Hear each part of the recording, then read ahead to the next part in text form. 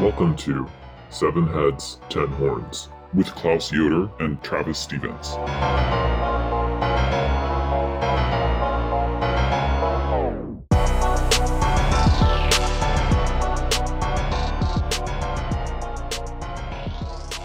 Welcome back to Seven Heads, Ten Horns, the podcast about God, the devil, and everything in between.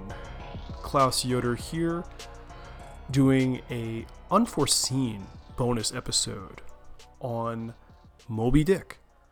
Why Moby Dick, you ask? Well, pure serendipity, I would say. It works out really well because we just did the Gregory the Great episode, and Gregory's main work that we discussed was on the Book of Job.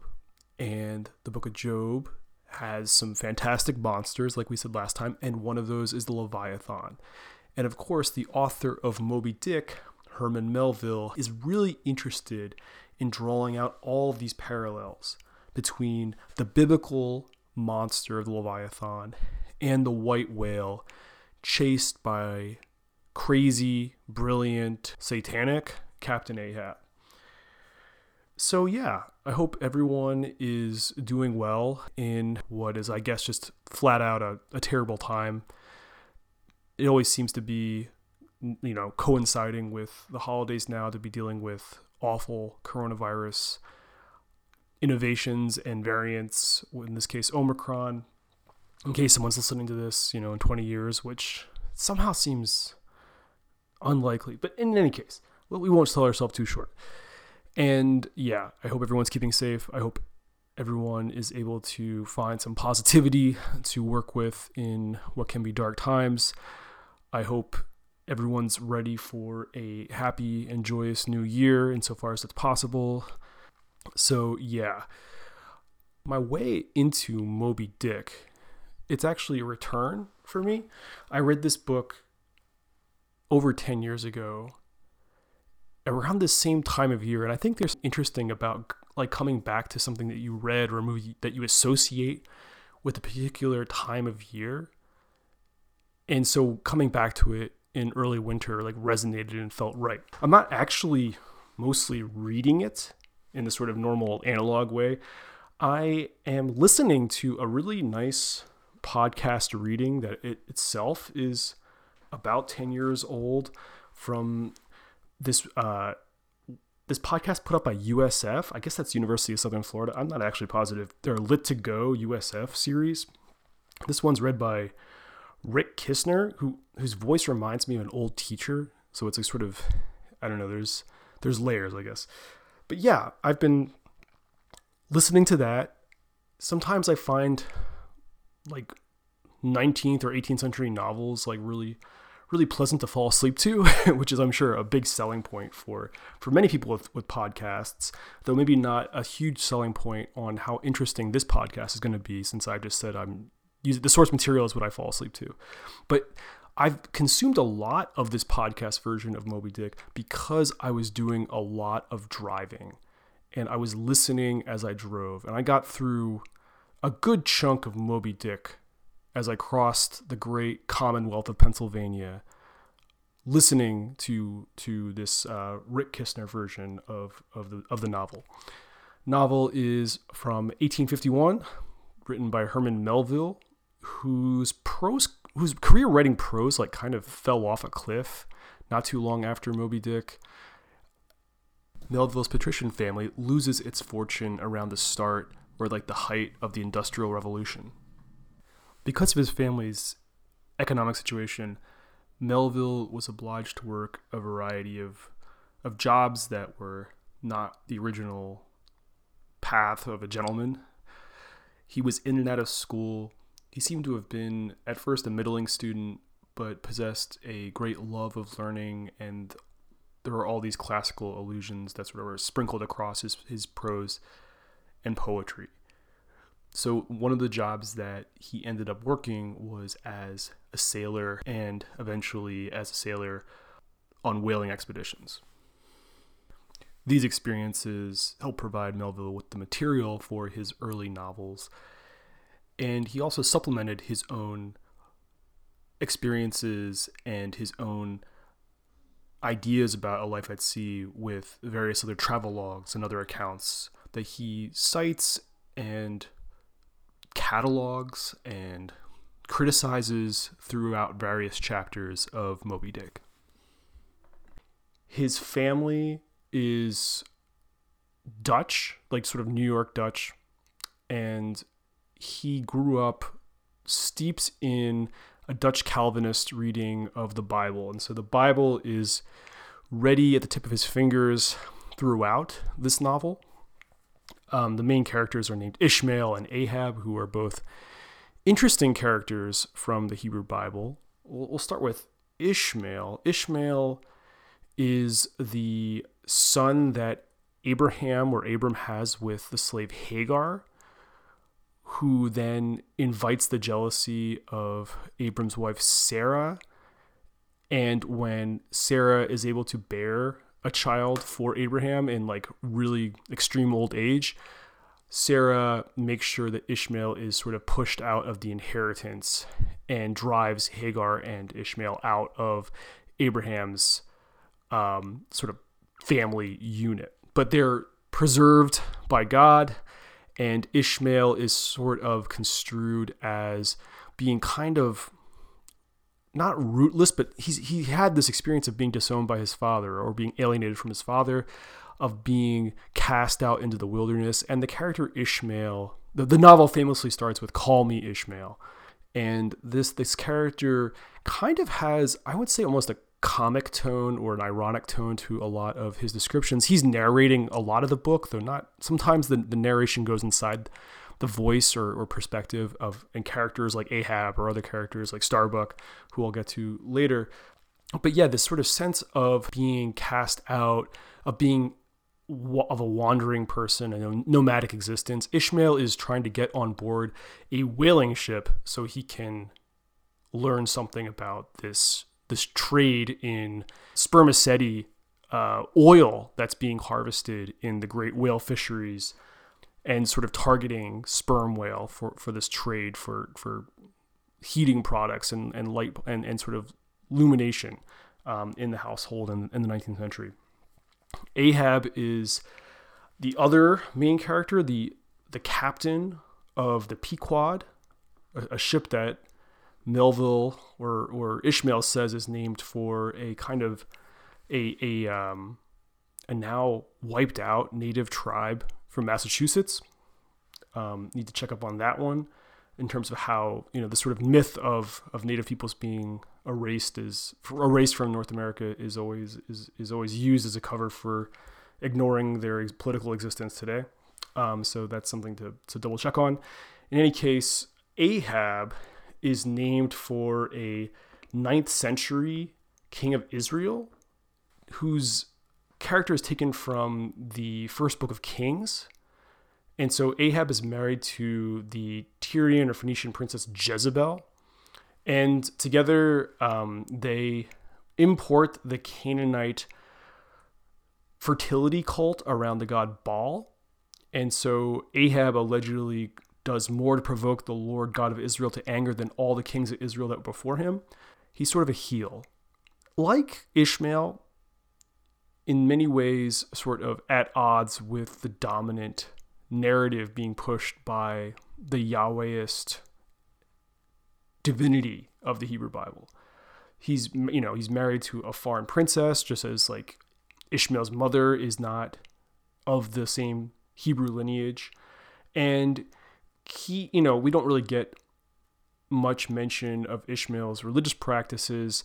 Ahab is embracing these rival deities and is pitted against the prophet Elijah, who makes a mockery of the cult of Baal through this interesting scene where fire comes down from heaven and destroys the altar that Elijah erects as a way of testing the power of God, and the priests of Baal are unable to get anything to spark, and then after Elijah's successful demonstration are lynched by a mob incited by Elijah. And not so coincidentally, there's also an Elijah in the beginning of Moby Dick, who tries to warn Ishmael and Queequeg away from signing up for Ahab's ship.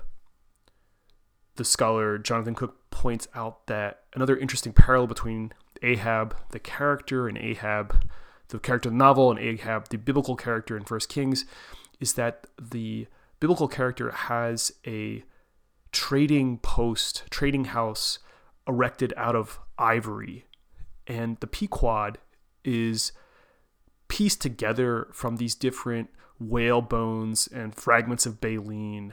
It's sort of this almost Frankenstein, cadaverous assemblage that has been rigged together to help Ahab pursue his vengeance against the white whale. But it itself, in being constructed out of ivory in many places, mimics, sort of stuck in a mimetic pattern of aggression with the white whale. But that's just like another one of these details where Melville is using bits and pieces from the biblical narrative as a basis for choices and imagery that he deploys in the novel.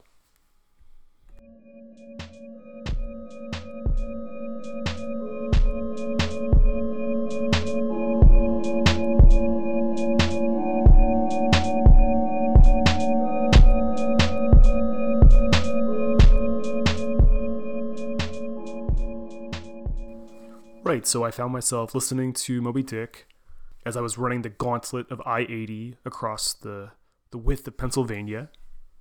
And it occurred to me, like, there were some obvious continuities with the themes of the podcast. We just, as I mentioned, talked about the giant sea monster. But there's this meditation on evil, both natural and moral and metaphysical, like, running throughout the novel, especially regarding the sort of the motivations and psychology of Ahab, but also in what the whale represents. And I was driving and trying to not get pulled over and drive safely, and I was just like, all these things were clicking in my mind, and I'm like, I have to do a bonus for the most hardcore listeners on this. I think that the most hardcore people who need the bonus gift of extra podcasts would really appreciate unpacking this connection, for, sort of jumping out of our normal timeline of working laboriously through late antiquity into the medieval period to jump into the mid-19th century and see how a lot of these themes are still being worked out and still being processed. I kind of think that studying the devil is almost like this master key to so much of Western civ in terms of philosophy and theology and religion and literature. And so I'm trying to use that gift that studying the devil has given me as a way to make sense of even sort of these casual appreciations of pop culture and the canon as I sort of move through my daily life. In any case, I got back to New York and I wanted to do some research about the diabology and demonology of Moby Dick, and found this work by scholar Jonathan Cook. Let's get his info right here. His book, Jonathan A. Cook, Inscrutable Malice, Theodicy, Eschatology, and the Biblical Sources of Moby Dick, from 2012. And that guides a lot of the way I unpacked this book to make sense for this podcast. I saw a lot of what was there already. He helped me see some things I didn't quite pick up on. And one of those that I think is most interesting is that the consideration of the Leviathan, in the being of the white whale, links Ahab's character to Job. And before I get really deep into that, just like a very quick plot summary, and I'm sort of potting as I go. I'm not quite through the book, but I've hit on a lot of the sort of major moments that deal with demonology. In any case, Ishmael is looking for a ship. He befriends Queequeg, who is a harpooner from the South Seas. And they end up on the Pequod, which is captained by Ahab. Moving very quickly. The book is a delight to listen to. There's all kinds of interesting vignettes and dives into the culture of sailing and into the whaling port towns around Nantucket and Cape Cod and Massachusetts, and interesting religious and metaphysical meditations scattered throughout. Melville's really interested in religion. He's really interested in what the encounter with other cultures does to a kind of naive fideism and naive theism, and that's worked out a lot in the novel. But yeah, they get on the board, the Pequod, and Ahab is out of sight for a while, and it's a little bit ominous. There's also like hints that there might be more people on the boat sort of stowed away who are being kept back in secret. And that creates a kind of ominous suspense throughout the first parts of the novel. And they get out to sea, and Ahab tells the crew that they're going to try to hunt down this whale, Moby Dick, who bit off his leg. And that's going to be their main occupation. And so this takes me back to the Job point. So Ahab, right, his namesake is from the Book of Kings, who's like the worst king ever from Israel, and really invites divine retribution and gets himself killed for not listening to God and so on and so forth. But Cook points out that a lot of Ahab's character not only corresponds to this wicked king, but also to the suffering of Job. That's what the sort of the Leviathan whale symbol sort of helps us key in on. And Ahab has suffered a lot. He was named Ahab, which like all of these like sort of ultra biblically literate Quakers who populate Nantucket like see as a very strange thing to name someone. It's not a positive association. And so that's chalked up to his mother being mentally ill. But in any case, Ahab has suffered a lot. His legs bit off. The book explains like this has kind of driven him insane. Like it's and what the term the book uses is monomaniacal. He is crazy, but he's able to function. This is the idea that he's sort of locked on this one purpose, and the purpose is not, calling it irrational isn't quite it, but he's been demented or bent in some way. Being demon-pilled, though, I can't help but thinking of the theory of the fallen angels having their free wills taken away after they fall away from the presence of God and being locked in on their purpose, like these sort of self-destruct sequencing automatons. And that's a little bit of how Ahab comes off sometimes, too. But he suffered. He's in anguish. So he has a really interesting birthmark that marks his face, and that some sailors speculate would run the whole length of his body. He's missing a leg, and then he complains that the ivory peg leg that he uses instead has cut into his groin. And so he's also like dealing with these sort of like this castration thing that's happened too through this maiming, and the sort of the psychological trauma. So that's sort of the background, and that's about where I'm at in the book, and that's over 200 pages of setup there. But this comparison with Job, I think, is really cool, because what it does is it shows how Melville is inviting us to think of evil characters in the same way that we think of like what Gregory the Great said is like the greatest human being ever, until Jesus, and who stands in for Jesus. That characters like that can also be worthy of our respect and admiration and sympathy. I think that's like one sort of very basic thing that it does. It also shows that Job himself is kind of threatening to the theistic order. Job, while refusing to curse God, mounts this kind of legal defense of his innocence that calls into question the fundamental justice of the cosmos as administered by God. And so both characters take on this sort of threatening posture vis-a-vis the divine. Another thing that brings both Ahab and Job together is they're both tested by Satan's or evil spirits, or at least troublesome spirits. In the case of Job, we're familiar with this by now, but it's also a evil spirit in 1 Kings that confuses Ahab about how he should proceed in warfare.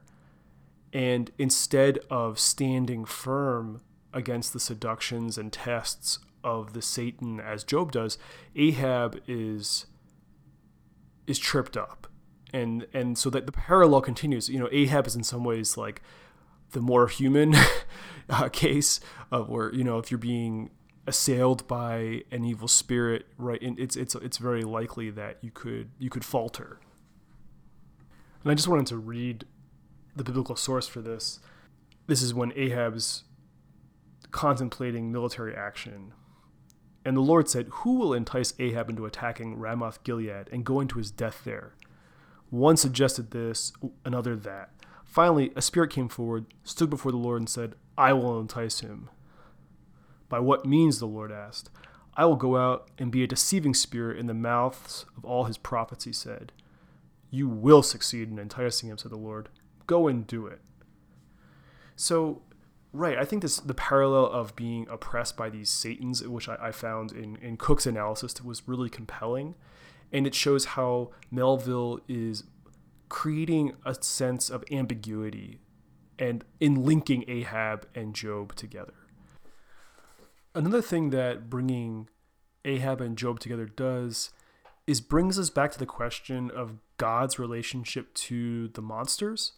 So at the end of Job, God is using Leviathan and Behemoth to demonstrate sublime awesomeness and power, and to sort of chide or just terrify Job as Job pushes this sort of defensive case against the justice of the universe, as if to say, like, who are you to ask me about anything? Like, look at these monsters that I control.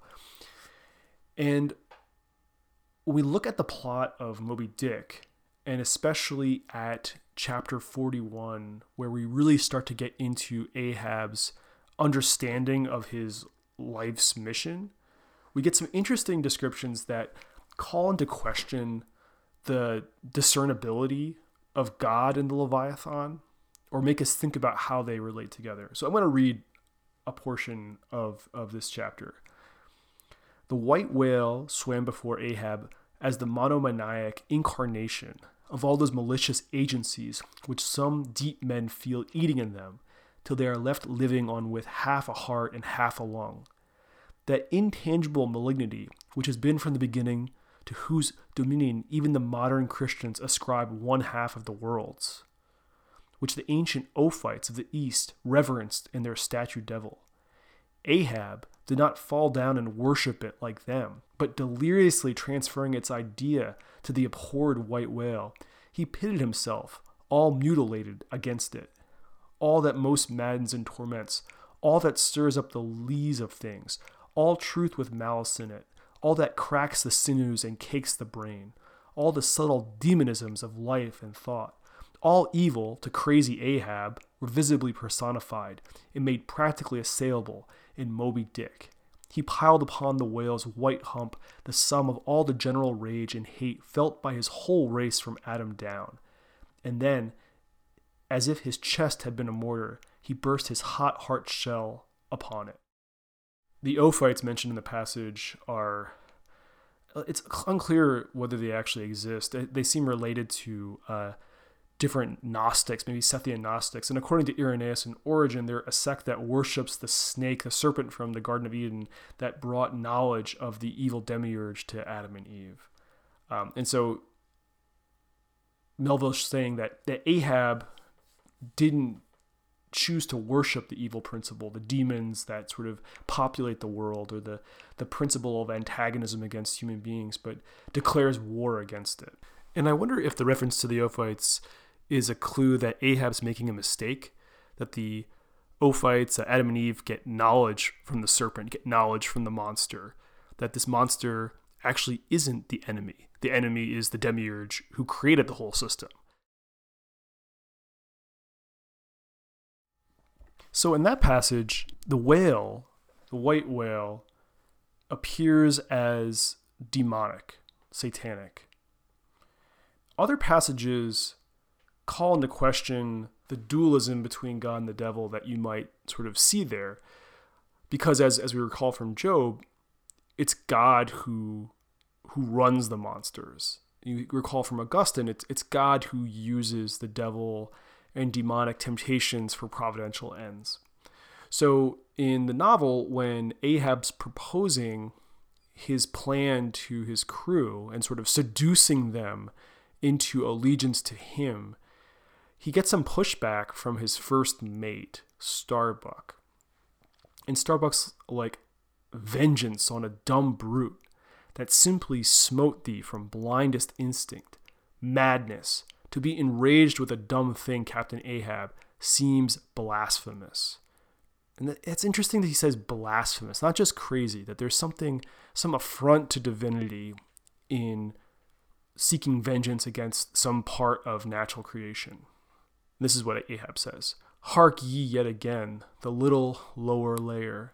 All visible objects, man, are but as pasteboard masks. But in each event, in the living act, the undoubted deed, there, some unknown but still reasoning thing puts forth the moldings of its features from behind the unreasoning mask. If man will strike through the mask. How can the prisoner reach outside except by thrusting through the wall? To me, the white whale is that wall, shoved near to me. Sometimes I think there's naught beyond, but 'tis enough. He tasks me, he heaps me. I see in him outrageous strength with an inscrutable malice sinewing it. That inscrutable thing is chiefly what I hate, and be the white whale agent or be the white whale principal, I will wreak that hate upon him. Talk not to me of blasphemy, man. I'd strike the sun if it insulted me. For could the sun do that, then? Could I do the other? Since there is ever a sort of fair play herein, jealousy presiding over all. But not my master man is even that fair play. Who's over me? Truth had no confines. So a lot going on. Ahab denies it's blasphemy and sort of gets to the heart of the matter. He doesn't even deny it's blasphemy. He's like, don't even talk to me about blasphemy. It doesn't matter to me whether this gigantic and, as we know now, intelligent mammal did this to me on purpose, or whether this animal is working in some providential system and that I got caught up in that. There's an eye for an eye here. I don't care. This whale, this giant monstrosity, is just, as he puts it, it's like a pasteboard or a mask. We need to, even if it's just the outer appearance of the thing, we need to punch through it and get to the thing that did this to me, because someone did this to me. That seems to be the idea. And that someone, again, going back to the blasphemy thing, seems to be a divine principle, a divine ruler of the cosmos. And that connects to Ahab's question about the sun. Or it's not a question, he just says, I would strike the sun if it messed with me. I'd strike the sun if it insulted me. And the sun sort of standing in for, if we think about Platonic philosophy, like the good and divinity itself. In this last bit of the passage, Ahab's talking about fair play, even against even the sun or even God. Who's over me, he asked. Truth had no confines. And to me, this tips, what really resonated as I was listening to this was Milton's Satan. This sense of, I am powerful, I'm intelligent, I am pissed, and I'm going to get what's coming for me. Like, this is not a world for the meek of heart. This is a world for people who want to hit back when they've been harmed.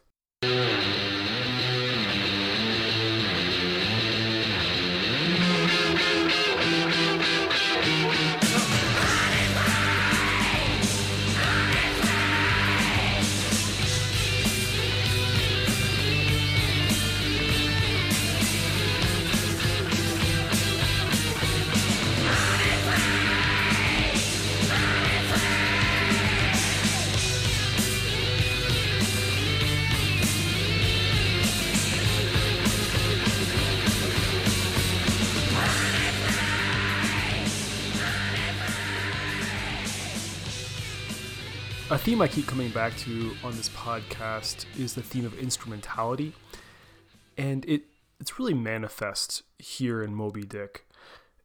And the way it's chiefly expressed is in discussing Ahab's madness, his obsession with gaining revenge on Moby Dick. It's in other places too, like the passage I just read. Ahab says he doesn't care if the whale is the principal or the agent of the power that's turned against him.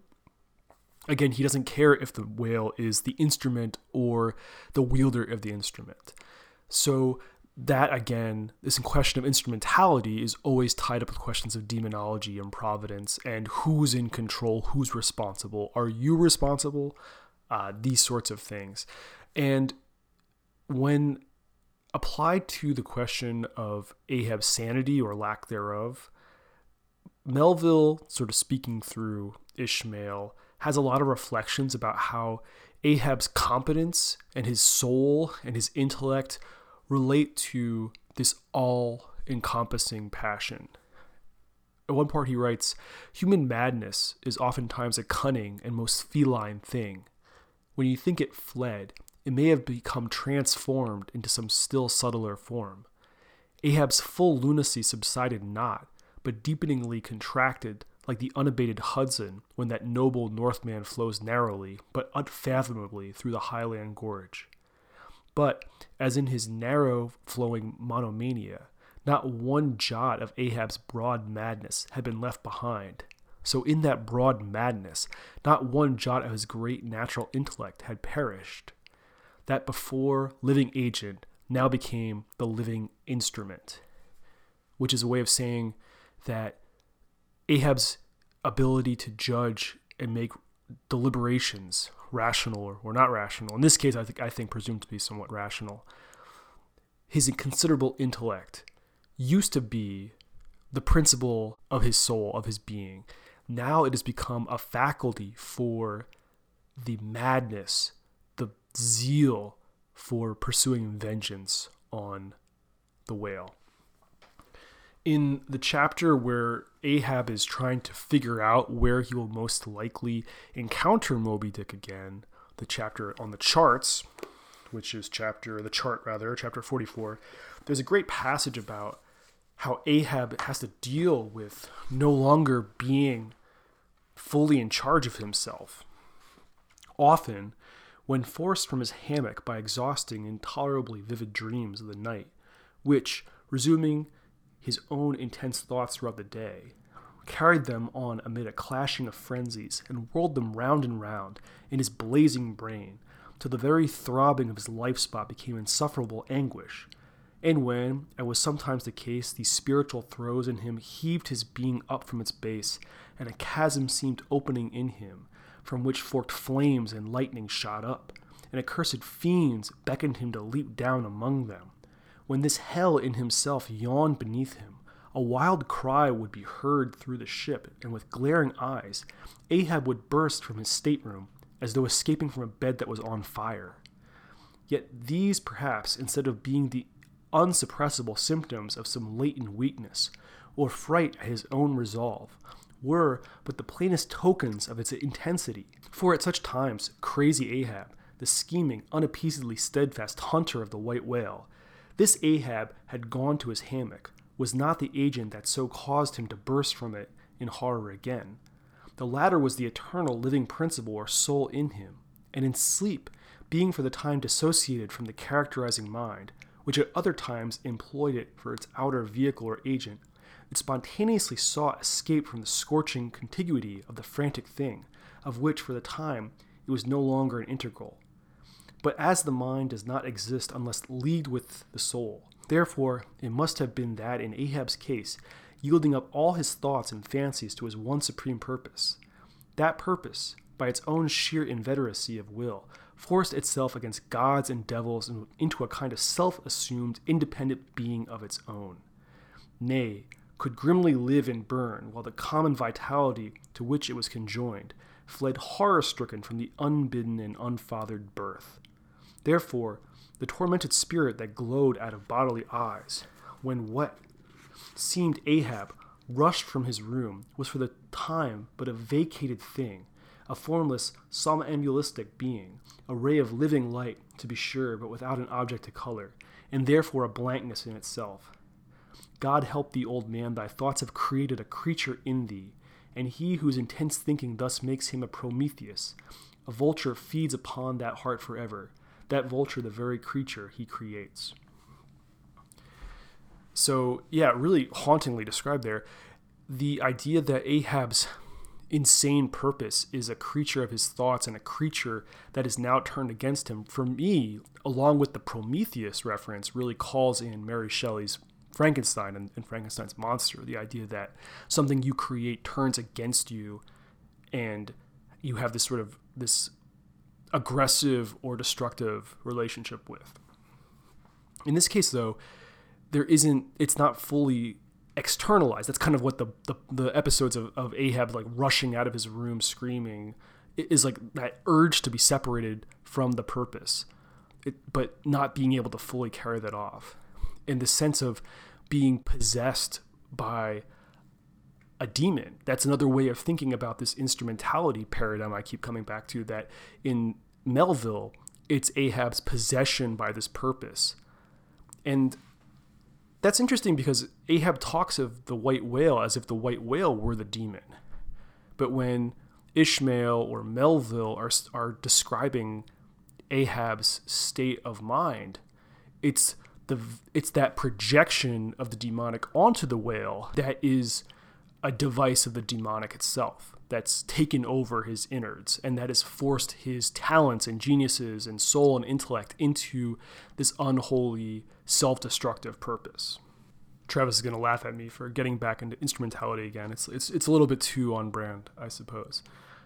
But one last topic to wrap up this Ahab-obsessed bonus episode is Ahab's identity as an Antichrist figure. And of course, this is sort of like the genius of the novel, genius sounding a little overwrought as I say it.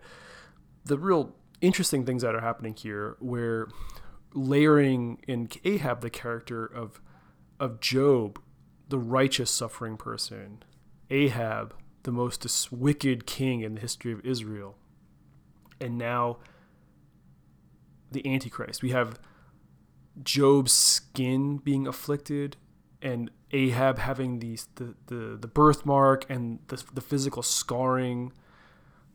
We have the mark of Cain as a famous mark, the mark of the fratricide, and of course there's the mark of the beast, and this is what connects in some ways Ahab to the Antichrist. The other way to think about it is when Ahab told Starbuck that he would strike the sun itself if it insulted him. The lex talionis, the eye for an eye, is Ahab's governing principle or morality there. His sort of the support of a considerable but also very fragile ego. And Cook and others point out that this is the very exact opposite of the ethos of the Sermon on the Mount, which was, to turn the other cheek in the face of violence and oppression. So that's one way of setting up Ahab as Antichrist. I mean, there are other ways. So the end of the novel, the sort of culminating final battle, you get, between Ahab and Moby Dick, doesn't go well for Ahab. But anytime there's a final battle, there's an Armageddon scene. We're sort of being pulled into the meta-historical narrative, the sort of typology or periodization of history that we get in apocalyptic literature. And one way to think of Ahab as Antichrist is to look at the way he wants to take command and power over this Leviathan, the Leviathan that God has control over in Job, and to liquidate this thing at his own will, at his own command. It's to try to usurp the divine role in the eschatological denouement of history. And that's what makes Ahab a pseudo-Christ or an antichrist in one way of sort of thinking about this book. There is, interestingly though, there's also the sense that like Job, Ahab really has suffered, and that for Gregory the Great is part of what linked Job to Christ. And there's a really striking passage, I can sort of find it here, where Ahab's face is described as having this look of crucifixion in his face, and in all the nameless, regal, overbearing dignity of some mighty woe. So he has the look of crucifixion in his face, that he has suffered in a way that seems to resonate with Christ's sacrificial victory on the cross. But there's also the link to Satan's face, the scars on Ahab's face evoking Milton's vision of Satan. This is from Paradise Lost. But his face, deep scars of thunder had entrenched, and care sat on his faded cheeks, but under brows of dauntless courage and considerate pride, waiting revenge.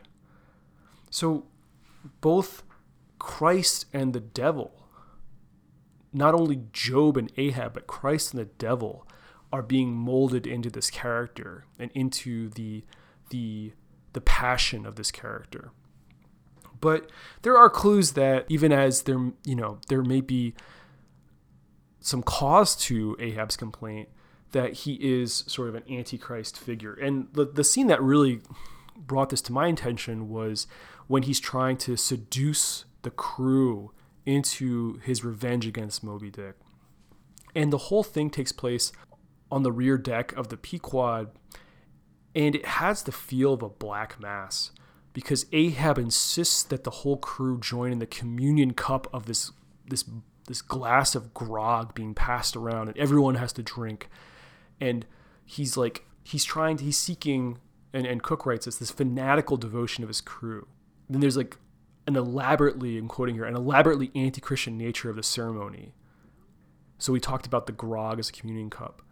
And this is, and there's sort of this crackling of demonic energy. Round with it round, short draughts, long swallows meant till as hot as Satan's hoof. So it goes round excellently. It spiralizes in ye, forks out at the serpent's snapping eye. Ahab instructs 3 mates to cross their lances so that he can charge them with his electrical energy by grasping the lances at their intersection, a galvanizing exercise that mocks the vivifying nature of the mass while it plays on the new thaumaturgical science of animal magnetism or mesmerism. So yeah, he's like doing this crazy electrical light show as he is getting the crew amped up to pursue this crazy quest. The other interesting thing in terms of the inversions of Christian and especially Protestant piety and ritual is that Ahab's 3 mates are from New England, are Nantucketers or Cape Cod people, Starbuck, Stubb, and Flask. They are the officers on the board. But there's also the 3 harpooneers who are the senior harpoon specialists, among whom is Queequeg. And all 3 of these harpooneers are not Christians. Yeah, so the 3 harpooners are Tashtego, Dagu, and Queequeg. Tashtego is from a native tribe, I believe in Martha's Vineyard. Dagu is black. He's from sub-Saharan Africa. And Queequeg, as we said, is from the South Seas. And so the 3 harpooners are granted this spot of preeminence. And their sort of connection to non-Christian, or in sort of the parlance of the novel and everything else we've been reading, the pagan, is used to show their special bond to Ahab in his rejection of the divine order. And just to be Captain Obvious here for a second, the pagan in all of the episodes we've done to this point has been associated with the demonic. And so the novel would seem to be in continuity with that Christian chauvinist bordering on white racist perspective. At the same time, the novel, especially in the voice of Ishmael, has been calling the Christian cosmos and metaphysics into question the entire time. So that would mean that this sort of ironclad connection between the pagan and the demonic ought to be taken with a large grain of salt. And it's unclear whether Ahab really thinks that these non-Christians should be seen as demonic, or whether he just expects his crew to see them that way. If he thinks that the whale is the real demon, then how does allying himself with the demonic make any sense? If he's going for this monistic perspective where God controls demons as well as angels, then calling upon demons would also make little sense in a revenge scheme against the Almighty. So to me, that suggests a large dose of irony when Ahab makes this connection between the non-Christian, non-white members of the crew and the demonic. After this ritual, I'm quoting Cook, Ahab insists that his 3 Christian mates pay homage to his 3 pagan harpooners. And now, ye mates, I do appoint ye 3 cupbearers to my 3 pagan kinsmen there. You 3 most honorable gentlemen and noblemen, my valiant harpooners. Disdain the task?